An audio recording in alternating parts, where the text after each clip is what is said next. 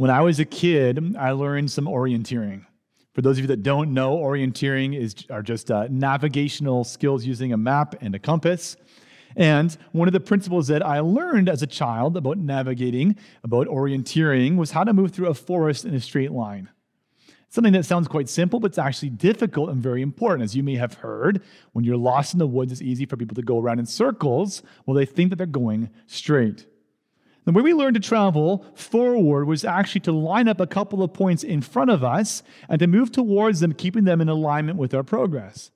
And then as you got closer to those points, you could then turn around and look backward at the points that you had come from and evaluate the direction that you were going based on whether all of those points were together in a line.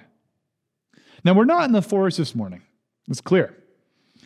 But we are all, I think, experiencing at least some disorientation from 2020. It's been a wild ride after all.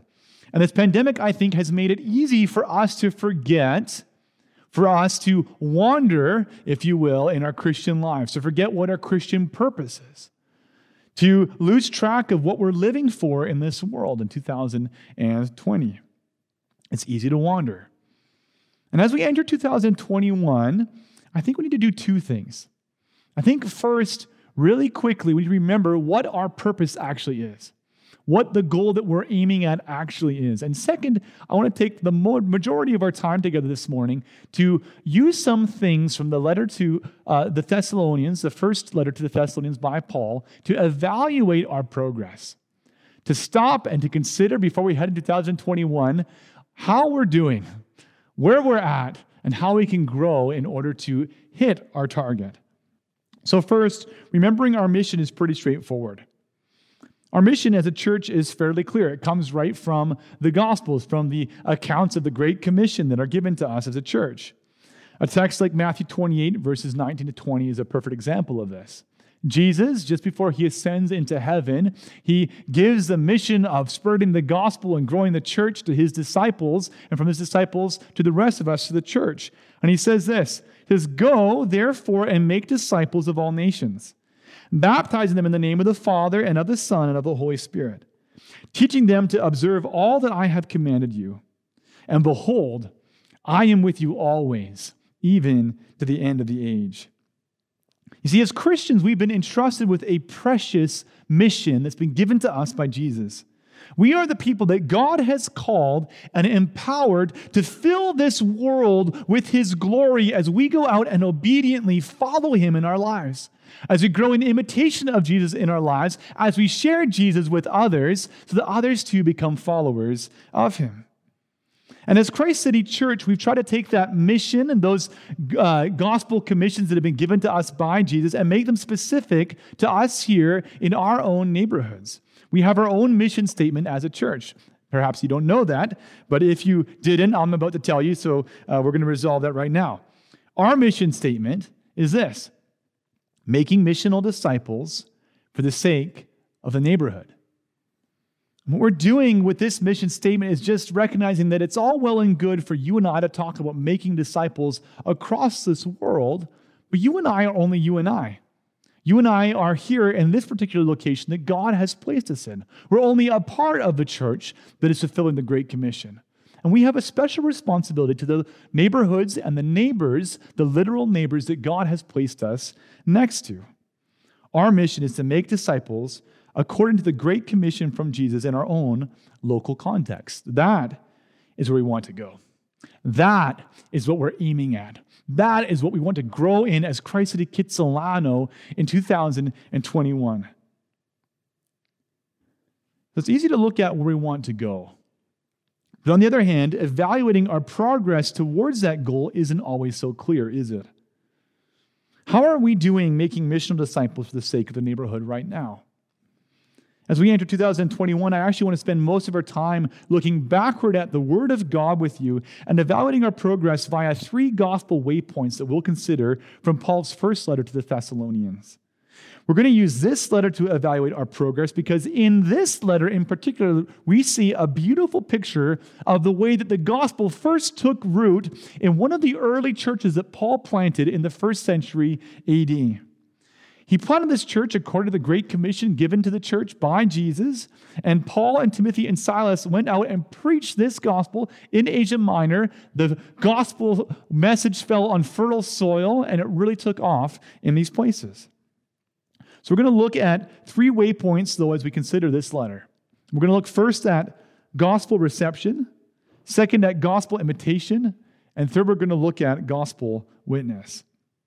So I want you to turn with me then, as we jump into the text, to 1 Thessalonians chapter 1, verses 2 to 5, and consider our first waypoint, gospel reception.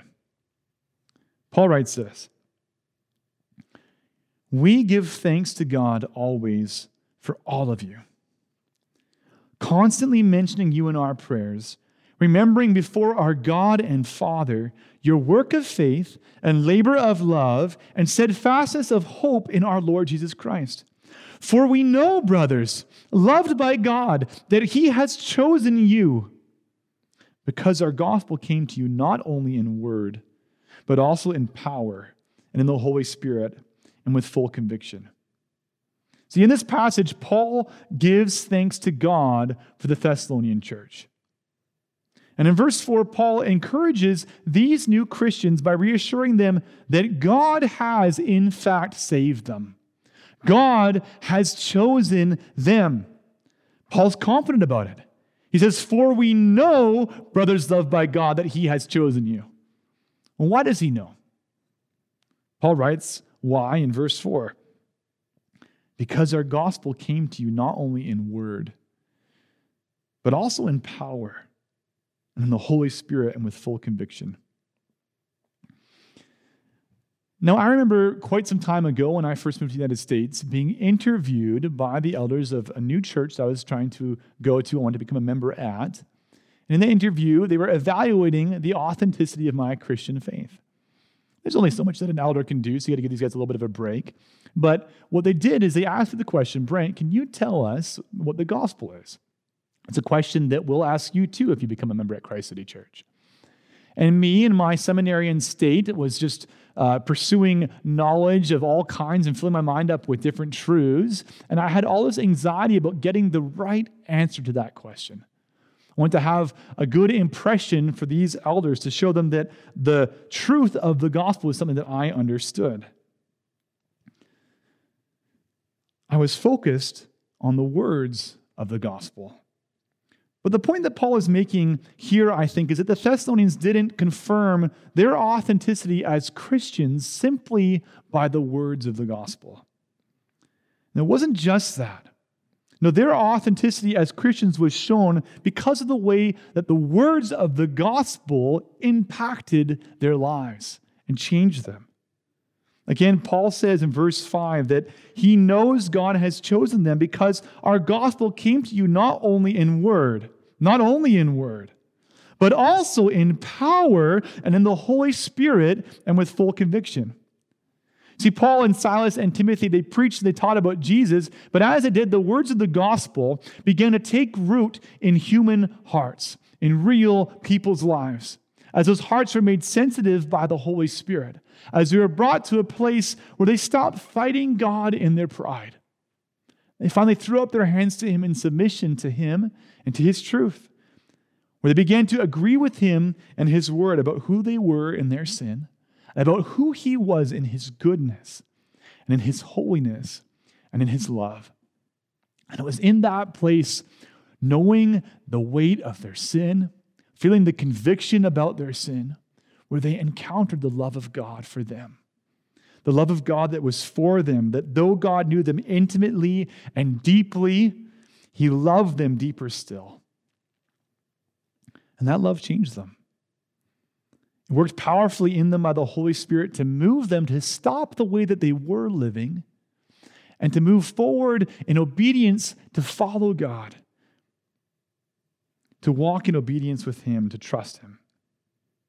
You see, I think a much better test for me at that interview that I was in when I was at that church long ago would have been for my life to be exposed by the light of other Christians. To have people around me, especially in my life in private, to evaluate and see what it was that was happening in my life as the gospel took root. But to be honest, that was something that I was very uncomfortable with. I didn't want that sort of light or vulnerability or intimacy shown on my life. I was focused on words. But Christ City, words are easy. They're easy to fake. But the gospel of power by the Holy Spirit changes lives as it penetrates hearts.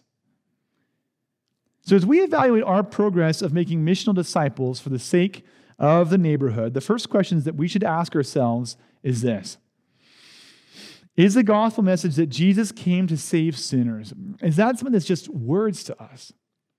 Have we grown numb to the beauty and the glory of God and his love for us in Jesus Christ? Has it become just words? Or is it still the power of the Holy Spirit convicting us and leading us to life in obedience to Jesus? You know, when you're evaluating your position, when you're orienteering, and you realize that you're off course, the first thing to do is to stop the direction that you're going and to change your direction and make a course correction and go back in the line with the path that you are aiming at.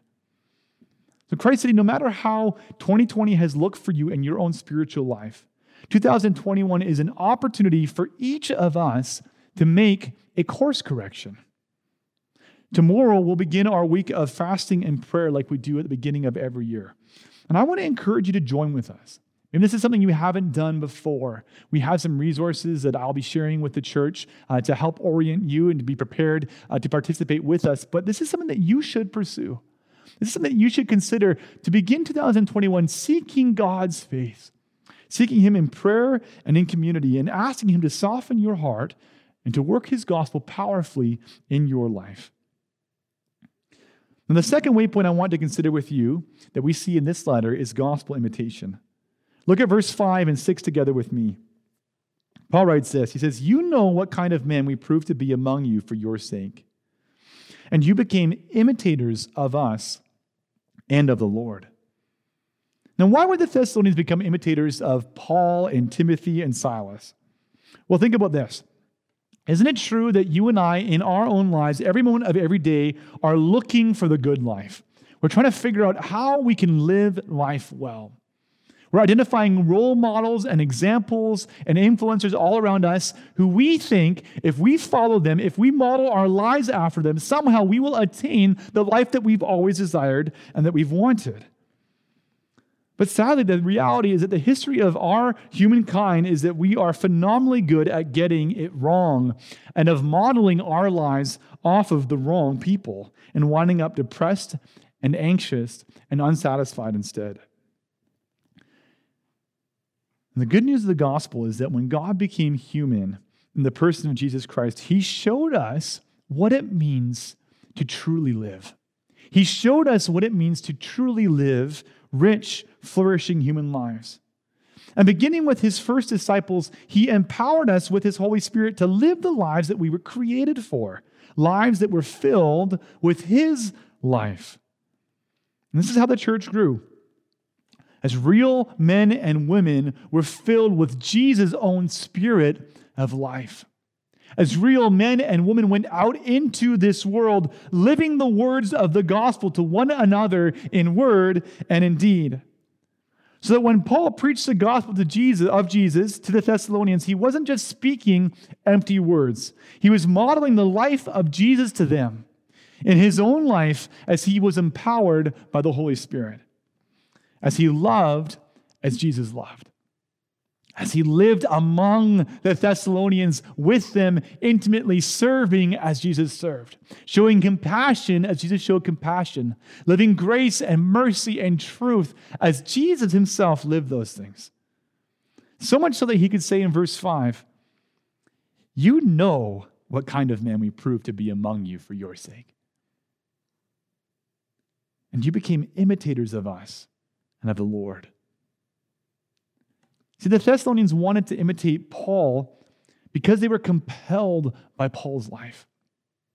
They were compelled by the love and the goodness of Jesus that they saw was being lived in Paul's life. And they became imitators of him. Christ City, it's always true that we become imitators of the people we love and admire. When I was a kid, I would strap on my toy tool belt and I'd run around the house with my little plastic hammer, hitting baseboards and shelves and everything else that I could think of, because my dad was a carpenter. And I loved and I admired my dad. I wanted to be like my dad, so I imitated my dad. I have my own little boy now. Many of you know him. He's always on the Zoom calls. And he, only a little while ago, once told me very, very confidently when I came home from work, Dada, when I grow up, I want to be the master of the church like you. Now, I had some course correction to do with Aryan to teach him that master and pastor are not the same thing, but I still take what he said to heart because it shows me that he loves and admires me. He loves me as his father, and he wants to be like me when he grows up. We imitate who we love and admire. Admiration always leads to imitation. And in the letter to the Thessalonians, the greatest love we see is the love of God for us. We see that in verse 4 when Paul says, "For we know, brothers loved by God, that he has chosen you." And he writes, "For we know, brothers loved by God, that he has chosen you." John Stott once wrote about this text these words: "This God chose us because he loved us. And he loved us because he loved us." This morning, I don't know where you're at in your Christian walk, but maybe you just need to remember that God doesn't love you because you've earned it in some way. He hasn't chosen you and set his affection upon you because you've proved yourself to him in some way. He loves you because he loves you. The truth of God choosing us in love before we chose him is a great mystery. But at minimum, it ought to cause us to be filled with adoration for our God, to cause us to respond to his love by loving him, by adoring him. And our adoration of him, our adoration of his love, rightly then leads us to imitation of Jesus, our Savior. So as we evaluate our progress in our mission, so we consider 2020 in the past and look to 2021 in the future, I think the second question we should ask ourselves is this: who is it that we're imitating? We're all imitating someone. There's nobody here who is not imitating someone. No matter how unique you think you are, how independent you think you are, it's not true. You are an imitator of others. But friends, only imitating Jesus and the lives that you see around you in the church, only growing to become more like him as you see others faithfully live his life and as you live his life faithfully yourself in obedience to his word, only that will result in the gospel taking deeper root in Vancouver as people see it and admire it and notice that something is different here among us. Now, the third thing I want you to consider in this text is the result that follows from genuine gospel reception and gospel imitation, namely, fruitful gospel witness. Let's look at what Paul says in 1 Thessalonians 1, verse 6 to 8. "And you became imitators of us and of the Lord, for you received the word in much affliction, with the joy of the Holy Spirit, so that you became an example to all the believers in Macedonia and Achaia. For not only has the word of the Lord sounded forth from you in Macedonia and Achaia, but your faith in God has gone forth everywhere, so we need not say anything." Christ City, we have something very precious entrusted to us as a church. And it's not just a message. It's a message that gives birth to changed lives that make a difference. I wonder if you've ever gone out and been where there was a gong and took the mallet and hit that gong and felt the reverberations of its resonance beating through your chest and moving outward far and wide. Paul says that the Thessalonian church's reception of the gospel was sort of like that, where the reverberations of the gospel were felt far and wide around them because of the way it impacted their lives. So far, in fact, that Paul writes in verses 8 and 9, "We need not say anything, For they themselves report concerning us the kind of reception we had among you, and how you turned to God from idols to serve the living and true God. See, the gospel message affected the Thessalonians deeply. They were moved to adoration, and from adoration to Holy Spirit-empowered imitation of Jesus. And as they grew in imitation of Jesus, the effect of their gospel witness was far and wide. Christ City Christianity is so much more than words. It's the power of the Holy Spirit changing lives and causing us to resound with the life of Christ in the world around us. It's the power of God unleashed on persons, freeing us from sin that we're enslaved to, freeing us from sin that we've been trapped by, to be loved by God, to know His life-changing love, and to become like Him. It's God's power unleashed on persons to recreate them as the beginning of His new creation. A new creation where marriages work and friendships are restored and enemies are forgiven. A new creation where men become good fathers and women become good mothers as Jesus' life saturates their own. A new creation where we learn to work and use our vocations not for ourselves, but so that God would be praised in all that we do. A new creation where we learn to live not out of fear or insecurity, not out of power and asserting ourselves over others for our own good, but a new creation where we learn to live in mercy and love for the good of others.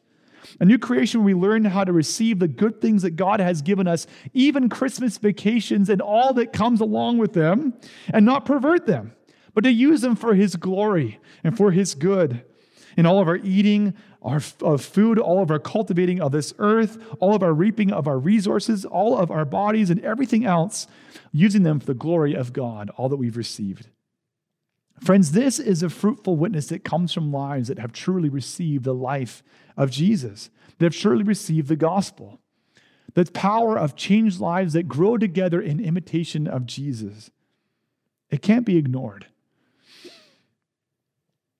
Christ City, God has given us an incredible mission.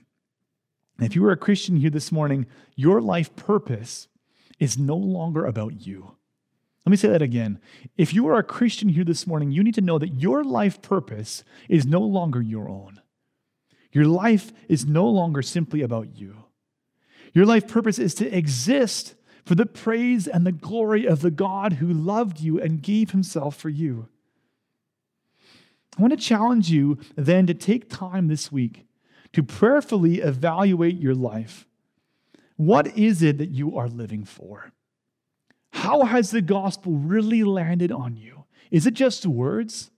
Or is it something that the Holy Spirit is using to powerfully affect change in you, to convict you, to cause you to tremble before the Word of God, to love Him, to desire more and more of His grace?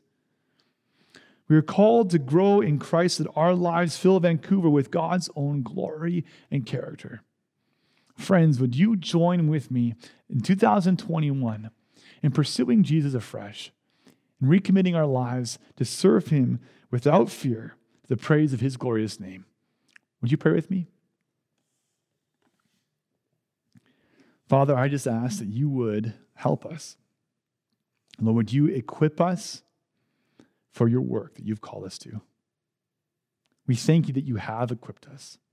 We thank you that you have given us many good works to do for the glory of Jesus. Would you make us bold and courageous to turn from sin, to trust that your promises are true and good, and to live whole lives for Jesus' sake. In His name we pray. Amen.